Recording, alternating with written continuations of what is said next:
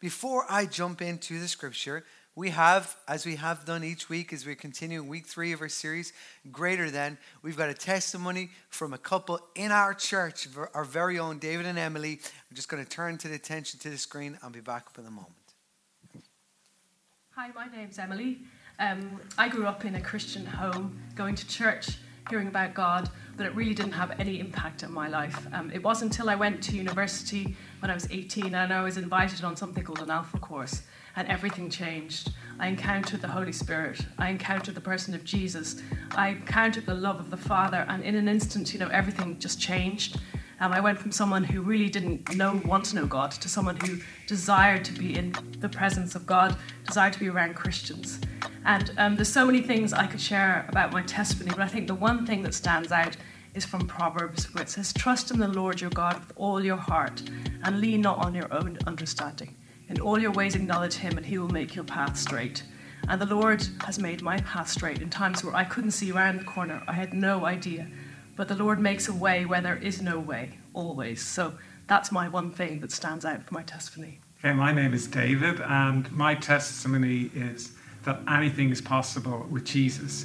So I would have a difficult start in life, a difficult youth, and my dad died quite young in a car accident, and that was tricky. And I had very limited expectations of life, and the default condition was suffering. And it felt like the church was sort of reinforcing that. It was good to suffer. And in some ways that's true, but I really then learned the good news over time, and that the good news was that Jesus came to set me free from my burdens. I was carrying a lot of burdens myself, and that when I truly surrendered to God and handed over those burdens to him, it set me free. And I had an encounter with the Holy Spirit where, I was completely transformed, and I had a much more positive outlook and stopped carrying all those burdens. So that is my testimony. Anything is possible with God.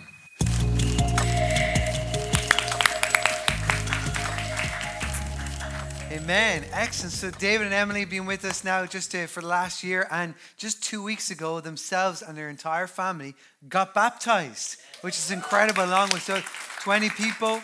And so just great testimony, hearing that what God is doing in the lives of people throughout the church. And our mission here at Open Arms is to see people, have you seen the banner as you walk in, is to see people experience life change through Jesus Christ. That's what we do. It's what we're about. That's our mission. That's our goal. And our vision is to build a life-giving church that reaches the nation of Ireland. We're one church, 2 locations, and we will be many, many locations and continue to plant churches and reach thousands of people. And our vision, our heart is that we will see over the next 100 years a shift in the spiritual trajectory of our country, where we will see hundreds of thousands of lives changed through Jesus Christ. Amen?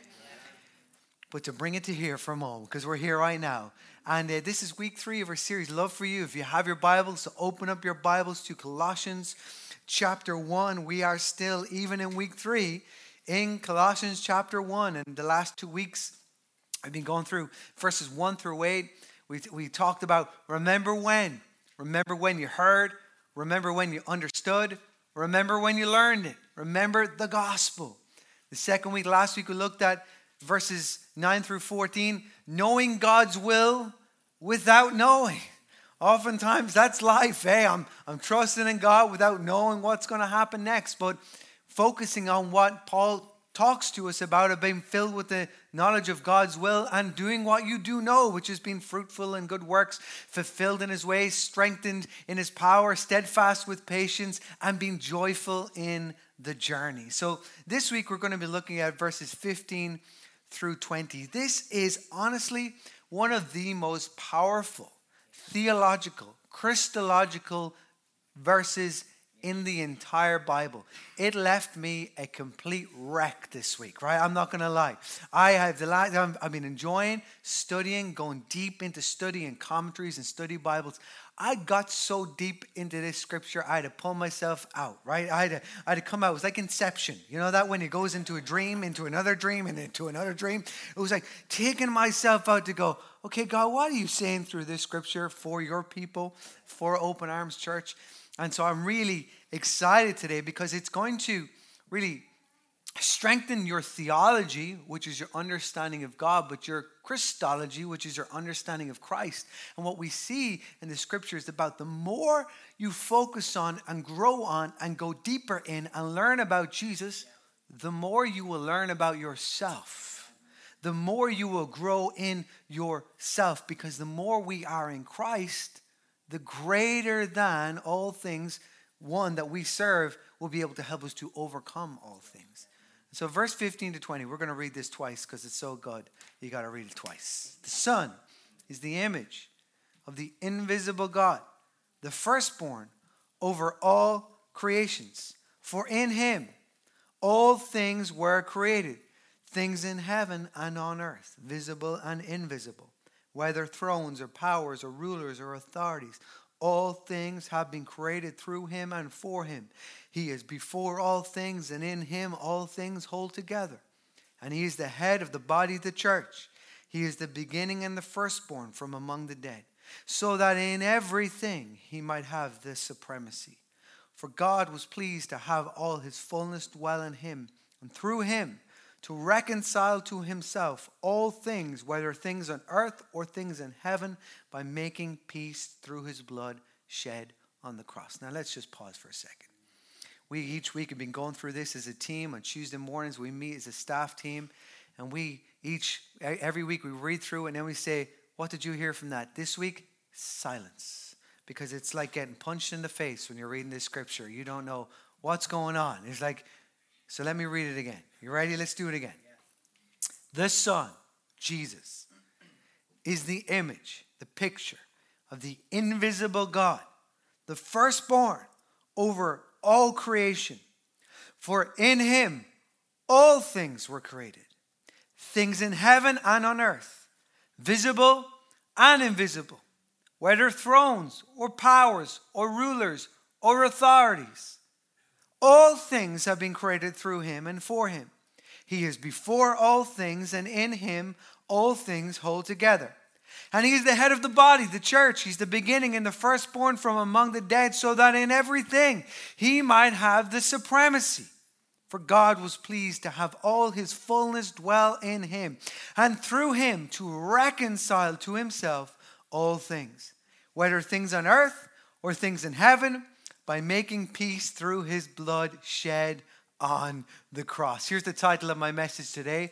It's all about Jesus Christ.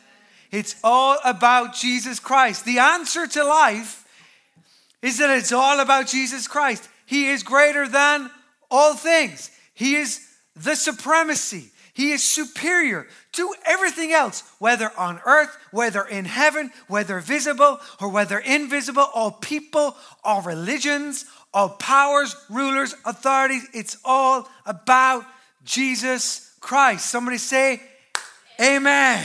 It's all about Jesus Christ. And Paul, he opens this Christological confession, because that's what it is. A Christological confession with the most important and offensive truth in the world today. You want to offend somebody today, say these words: Jesus Christ is God.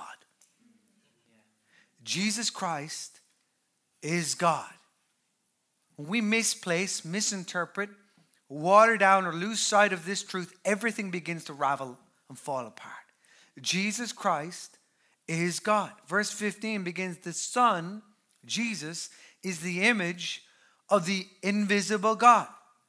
Jesus is not only equal with God, he is God. Jesus not only reflects God, but he reveals God to us. Jesus is not just a representation of God, he's the very manifestation of God. He is fully God in human form and fully divine in every way. Now, the Greek word of this word image is eikon. Eikon is where the English word icon comes from. It literally means to copy or the likeness. So it's a copy or the likeness. So we see that Jesus Christ is the perfect image of the invisible God. He is the exact likeness of God in the very form of God, and has been from all eternity. John 1 and verse 14, Verse 1 and verse 14 says, in the beginning was the Word, and the Word was with God, and the Word was God.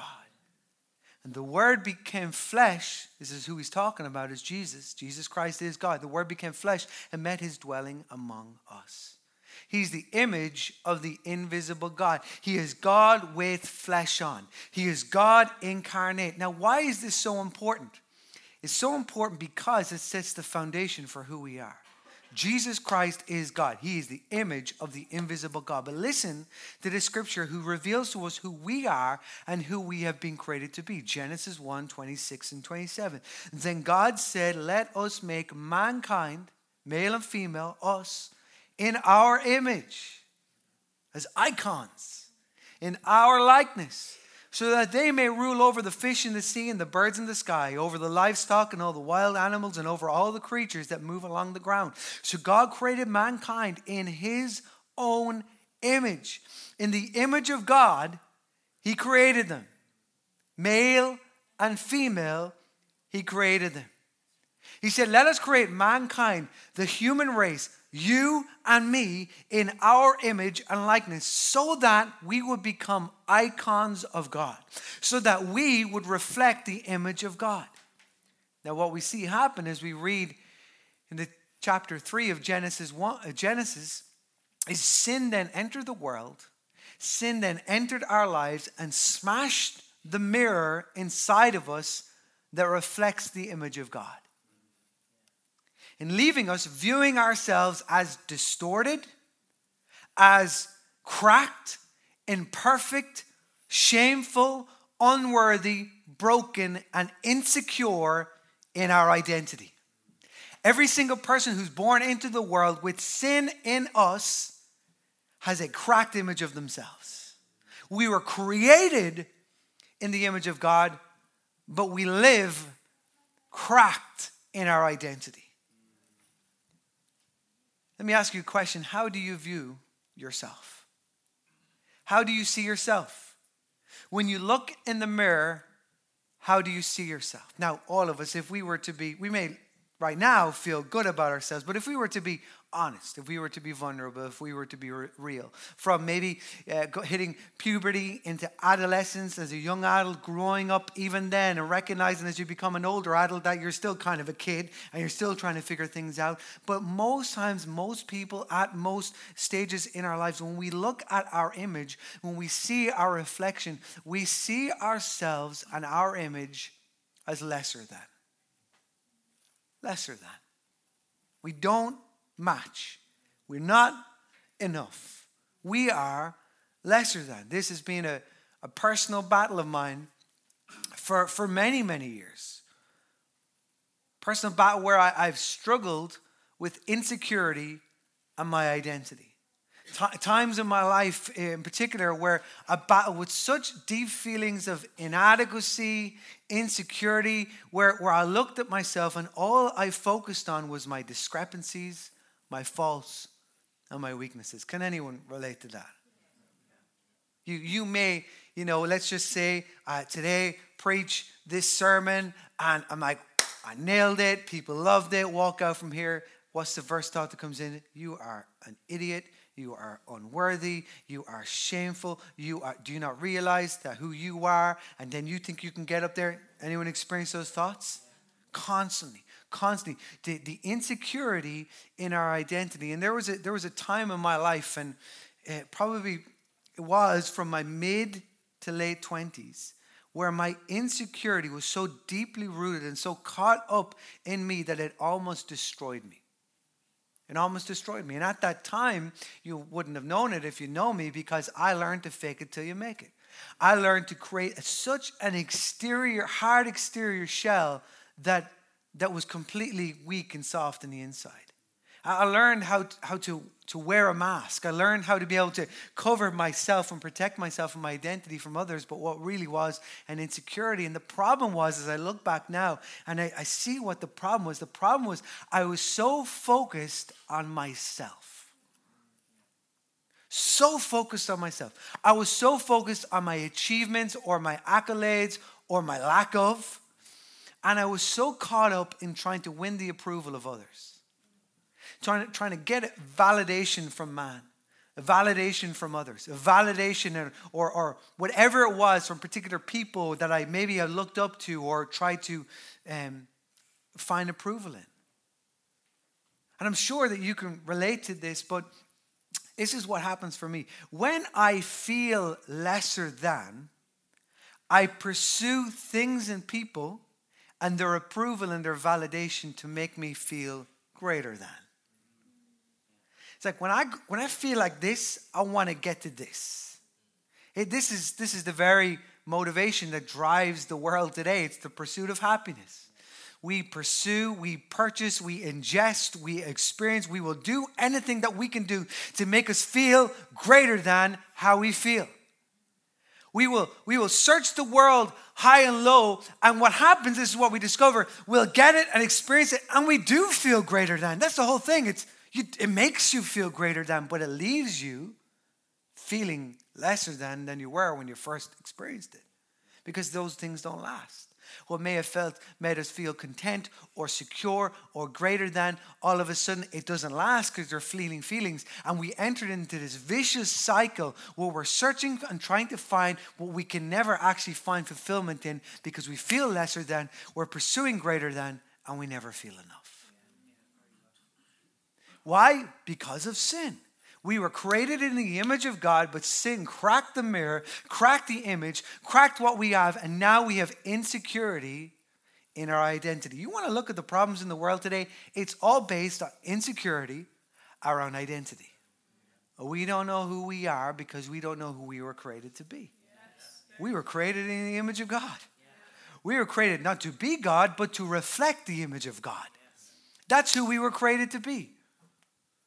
The breakthrough for me in this period of my life, and again, it's something I still struggle with from time to time, this is the breakthrough. It was not to accept myself or to love myself or look in the mirror and say, you are perfect, you are beautiful, you are amazing. Anyone tried that one before? Doesn't work. It was not to enter into some philosophy of self-actualization. But instead, here's what the breakthrough for me was to take my eyes off myself and put my gaze and my full focus on Jesus Christ.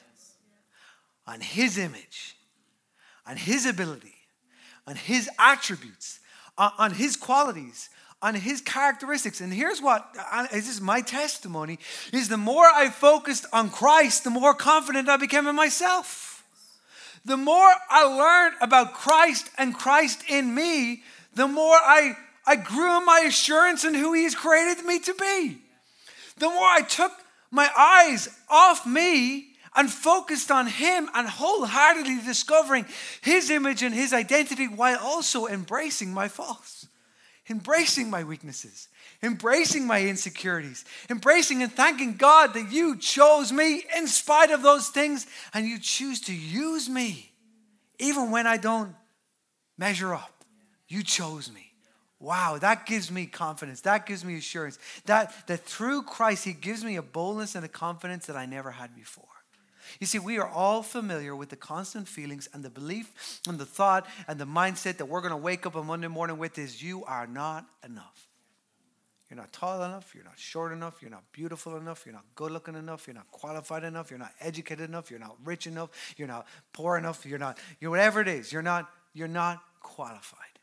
You are not enough. What does you are not enough do to us? You pursue the things that will make us feel greater than. Oftentimes we pursue sin. We give in to temptation.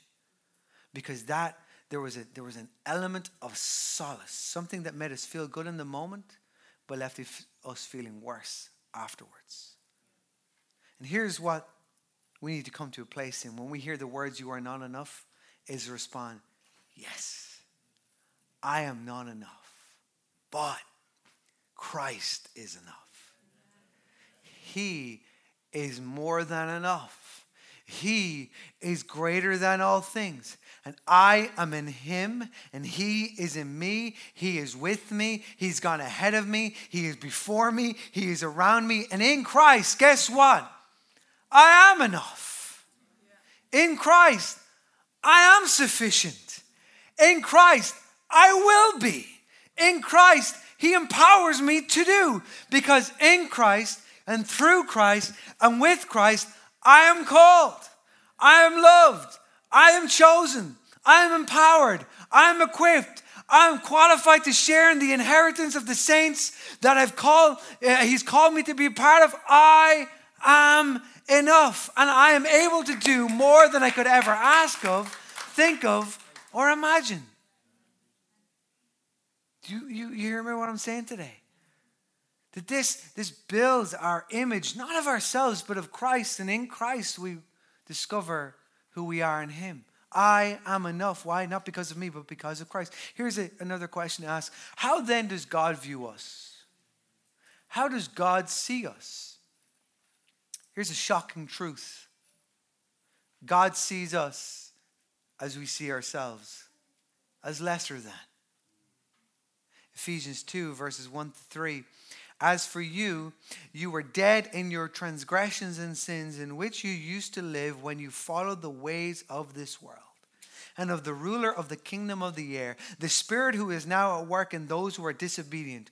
All of us, every single one of us, also lived among them at one time, gratifying the cravings of our flesh, following its desires and thoughts, and like the rest, we were by nature deserving of wrath. The gospel always begins, you deserve to die. You are lesser than. You, by your nature, are deserving of wrath. But, that's the gospel. You are lesser than. But, verse 4, because of his great love for us, God, who is rich in mercy, made us alive with Christ, even when we were dead in transgressions. It is by grace you have been saved. Because of his Son, you have been saved. Paul says it like this, that through Jesus, you have been reconciled.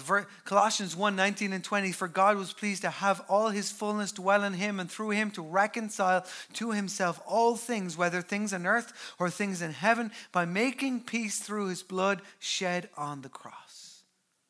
Now the word reconciled, it is an accounting term. If the income does not match what was taken in, the account has to be reconciled. It is the process of comparing transactions and activity to supporting documentation. Reconciliation involves this. Listen to this. Resolving any discrepancies that may have been discovered. When God looks at us, all he sees is our sin, our discrepancies, deserving of his wrath. That's what God sees in us. When we look in the mirror, all that we see is our distorted image, our distorted discrepancies, deformities, and deficiencies. But through the shed blood on the cross, Jesus has reconciled us. Through even discovering our discrepancies, through the shed blood on the cross, our sin has been resolved and our relationship to God the Father has been restored. That's what Jesus has done for us. That's what reconciliation looks like. This means that our discrepancies, our inadequacies, our insecurities, our sin in Jesus has been reconciled by making peace between us and God the Father through the shed blood of the Son. Now, here's the truth of the gospel. Now, when we place our faith in Jesus and receive the forgiveness of our sins, are reconciled to the Father through resolving our sin, restoring our relationship with him in heaven. When God sees us, he doesn't see our sin. He doesn't see us as lesser than. When God sees us, he sees his Son. When God sees us, he sees the blood that was shed on the cross to make peace for us through him. Now instead he sees his sacrifice and our sin is covered by the blood. That's the truth. And the truth that should set us free. No longer are we lesser than. This is the beautiful exchange of the cross. He exchanged our sin through his sacrifice so that we may be saved. We may be reconciled. We may be forgiven and set free. And the question then is, how then should we view ourselves as Christians, as believers? Should we view ourselves as greater than? No. Only Jesus Christ is greater than. Here's how we should view ourselves.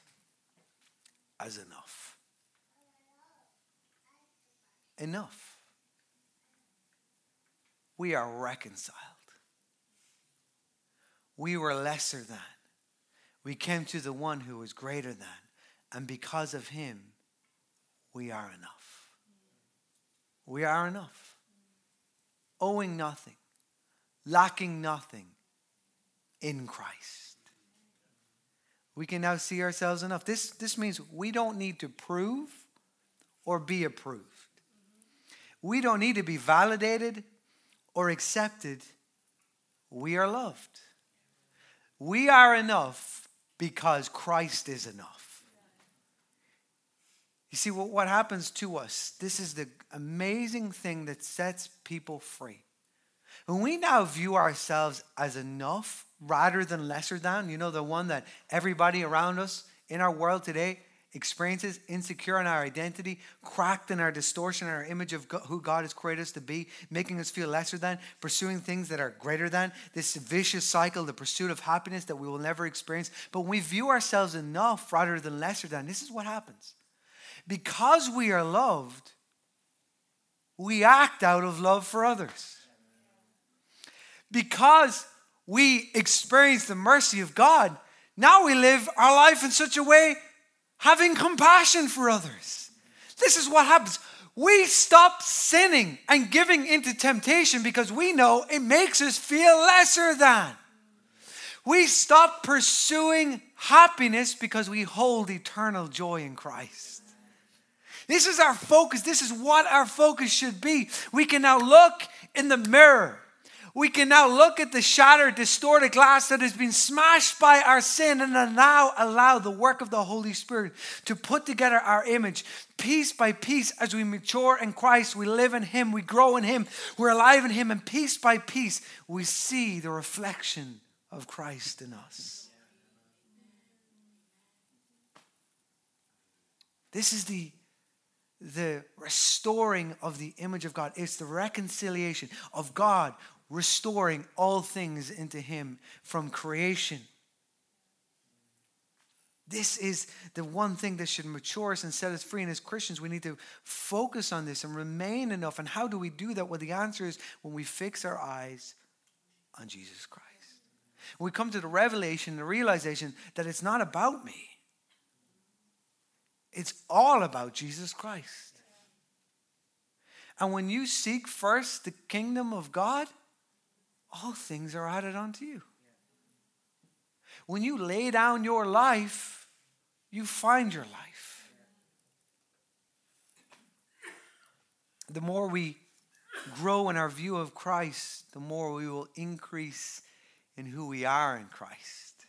This scripture, verse 15 to 20, to give you some, go into depth and look at this as we study the scripture for a few moments, is it's all about the supremacy and the sufficiency of Christ. We in ourselves are not enough.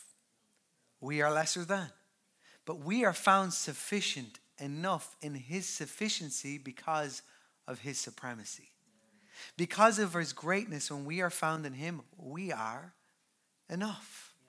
And Paul wrote this scripture. When you read it, and again, like it is one of those things that you got to read it and reread it and reread it and reread it and not making any sense. But when you actually look into the depths of it and ask the question, why? Because I believe that that's always important for us as Christians, not just reading the word as like a newspaper in black and white. But we need to ask the question, why? Why was this written? What was Paul saying? Why was he writing it? And here's the answer that I discovered through studying it this week, is that this scripture is based on three core dangerous beliefs and arguments that were seeping into the church in Colossians and still remains big beliefs and arguments for us in the world today. Here they are. Jesus Christ is not God. He is merely a man. He was a prophet. He was lesser than divine. When he died, he died. Jesus Christ is not God. Secondly, Jesus Christ is not enough for the church. We need so much more. We need to add to Christ. We need greater religion. We need more where Christ is, it's only part of what we need. We need so much more. And here's the third thing. Jesus Christ is not the way. There are many ways to salvation in God. For all different religions and philosophies and what you can do, or gaining a way into heaven. These three core dangerous beliefs that slowly seep into our theology, our church. You can see this where it makes sense is, I hear you and this, but the world today, the word that's thrown around so much is tolerance. We should be tolerant of other religions. We should be tolerant of other faiths. We should be tolerant of other philosophies. We can be tolerant in the fact of saying, I don't need to argue those things, but we should not be tolerant in our faith and belief of what Jesus has said and is in the Bible and is truth in what we believe. And Paul was responding to this because he knew that how dangerous it was, because when you begin to lose or misinterpret or misplace the fact that Jesus Christ is God, everything begins to unravel and fall apart. And so he responds, and it's so beautiful how he does this. He responds to these dangerous misbeliefs about Christ with three core truths that should be at the center of our view of Jesus Christ. And I love, he uses imagery, he uses icons to illustrate the three core beliefs that we should have. Here it is. Jesus is the image of the invisible God. Christ over all creation. Christ as head of the church. And Christ on the cross. Here's the first one. Christ over all creation. Verse 15, Son is the image of the invisible God, the firstborn over all creation. Now, many of us would read that to saying, what? So Jesus Christ was born? Well, actually, when you look into and some of the problems with the Bible, the English translation of the Bible today is that you can look at the original ancient Koine Greek, and then the author, whoever's translating it, can choose certain words. But in the Greek original word used for firstborn, it can refer to those who are born first chronologically. But here it refers to the preeminence and position or rank. That Jesus Christ is superior. He is preeminent. He existed from even before the beginning existed. Wrap your mind around that one. Jesus existed before the beginning even existed. When the beginning began, Christ already existed. He is eternal. He predates time and space. He was, he is, and he evermore will be. He is the preeminent and pre-existent one. He is not a created being. He is the creator. He is not temporal. He is eternal. John 1:1-3 says, in the beginning was the Word, and the Word was with God, and the Word was God. He was with God in the beginning, and through him all things were made. Without him nothing was made that has been made. Jesus Christ is God. Christ over all creation. Listen to verse 16. Paul says that, for in him all things were created, things in heaven and on earth, visible and invisible, whether thrones or powers or rulers or authorities. Does that mean that darkness, demonic forces, and Satan himself was created by God? Yes. See, this was a battle within the philosophies and the mindsets of Gnosticism within that day, and many people really struggle with this thought that you mean that God created evil? Well, God created all things. He is preeminent. It's a tough one to get your head around, isn't it? He created all things. He gave us a way that evil would not enter into the world through temptation. But at the beginning, Genesis chapter 3, man gave into sin. Therefore, sin smashed the mirror, cracked the distorted view and image of God in us, and therefore we began on this journey, having to be reconciled and find our way back to God. He is the creator of all things, and here's what's really important. He is the sustainer of all things. Verse 17 says, he is before all things, and in him all things hold together. It's all about Jesus Christ. Jesus Christ is God. He is Lord over all creation. Here's the second thing. Christ is head of the church. Verse 18, he is the head of the body, the church. He is the beginning and the firstborn. And there's that use again, the preeminent one, the preeminence, the superior one from among the dead, so that in everything he might have the supremacy.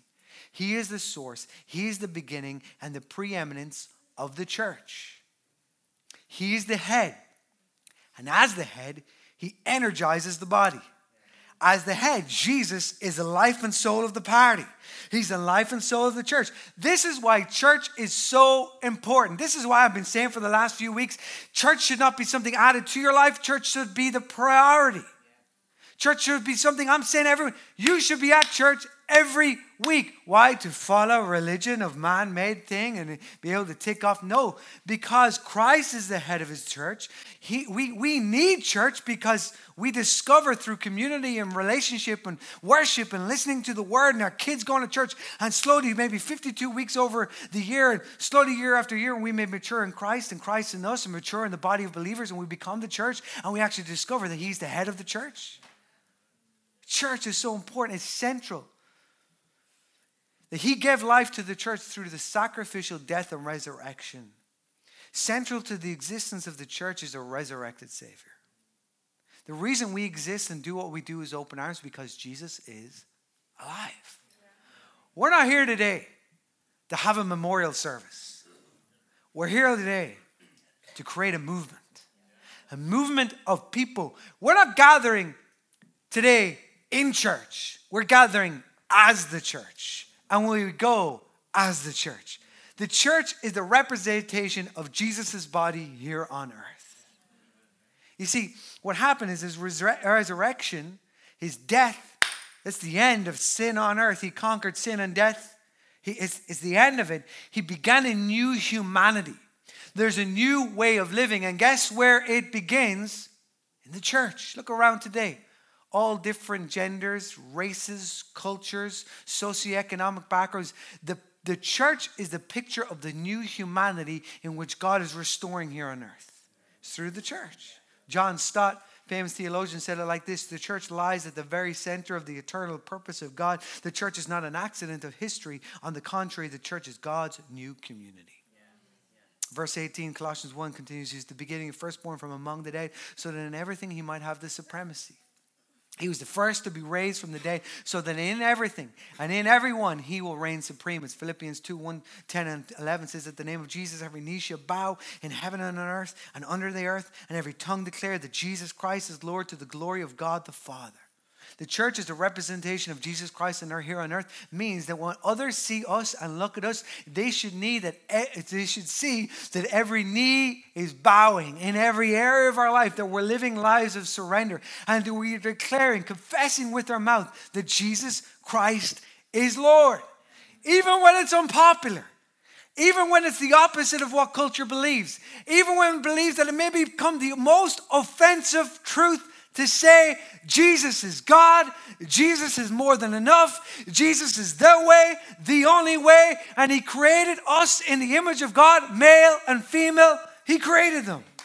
That's it. That's the truth of the gospel of God that should give us confidence and assurance, knowing, believing the truth. Here's the third thing. I'll finish with this because we still have to have communion. I'll finish with this. Christ on the cross. Christ over all creation. Christ is head of the church, and Christ on the cross. Verse 19 and 20, for God was pleased to have all his fullness dwell in him. Jody, if you come and help me up here. And through him to reconcile to himself all things, whether things in heaven or things on earth or things in heaven, by making peace through his blood shed on the cross. We are reconciled to the Father when we place our faith in Jesus. We receive the forgiveness of our sins through the shed blood of the cross that completely reconciled and removed from us the sacrifice that we should make, because he took our payment. He took what we deserved, and he took our place. And this is central to the Christian faith, because what also Paul is saying here, we read about the fact that shed blood on the cross, he died for us, but he was raised from the dead. Central to the Christian faith, the belief that separates those who believe that Christ was raised from the grave and those who don't. This means that you may say, I pray, or I like the Bible, or I consider myself as a Christian or as someone who's spiritual. But if you do not believe this, you are not saved. You are not reconciled. Romans 10:9 says, if you declare with your mouth that Jesus is Lord and believe in your heart that God raised him from the dead, you will be saved. There were many in the church in Colossae and many today that refuse to see Christ as the center. That refuse to see Christ as the only source of our salvation. What happened at this day was the philosophy of Gnosticism was to take certain elements. Thank God they didn't take elephants. Take certain elements of the Christian faith and philosophy without the validity and the authority of Jesus Christ. We see this happen in the world today. I'm a spiritual person. But Christ, do I really believe that he is God? He was God in human form, fully human, fully divine. Do I really believe that he's the resurrected one at the head of the church? Then he is enough. He's all I need. You see, this is what they were struggling with so much back in the church in Colossae, was the simplicity of the gospel. Thinking, it must be more difficult than that. It must be more harder than that. Paul said, no, he is the way, he is the truth, and he is the life. Through his shed blood on the cross, you are reconciled. You are forgiven. You are set free. And this is the truth of the gospel. And I implore you today, because I know what it's like. Life can happen. Maybe our theology that was set on the foundational truths of the Bible can get misconstrued. It can get skewed, and we experience life and maybe family members in our life and maybe going through their own identity and their cracked identity and their insecurity in their identity, or fall away, or they pick certain things, and it can be offensive to say the words, Jesus Christ is God. Jesus Christ is enough. Jesus Christ is the way. And I implore you, if any of these beliefs has been watered down in you, I implore you, if any of these foundational truths are not set in you, confess your sin, believe in your heart, Jesus is Lord, and he was raised from the dead, and you will be saved. If we don't, we are not saved.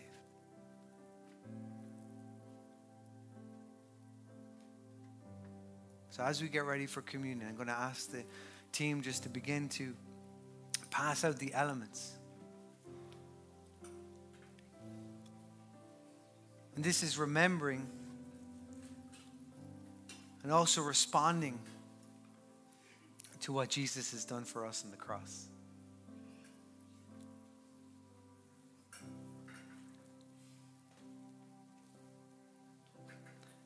So they're going to come now and just going to hand you a piece of bread and a piece of juice. And the worship team are going to come up as well, because we had communion earlier on during our time of prayer, so they could be free to lead us in worship. Let's give you a moment just to take that.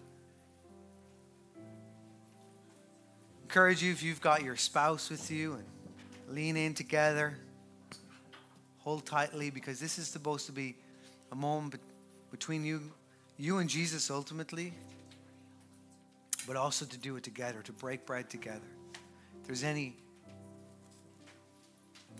that's come between you and your space, that you allow God just to free that up. Start again.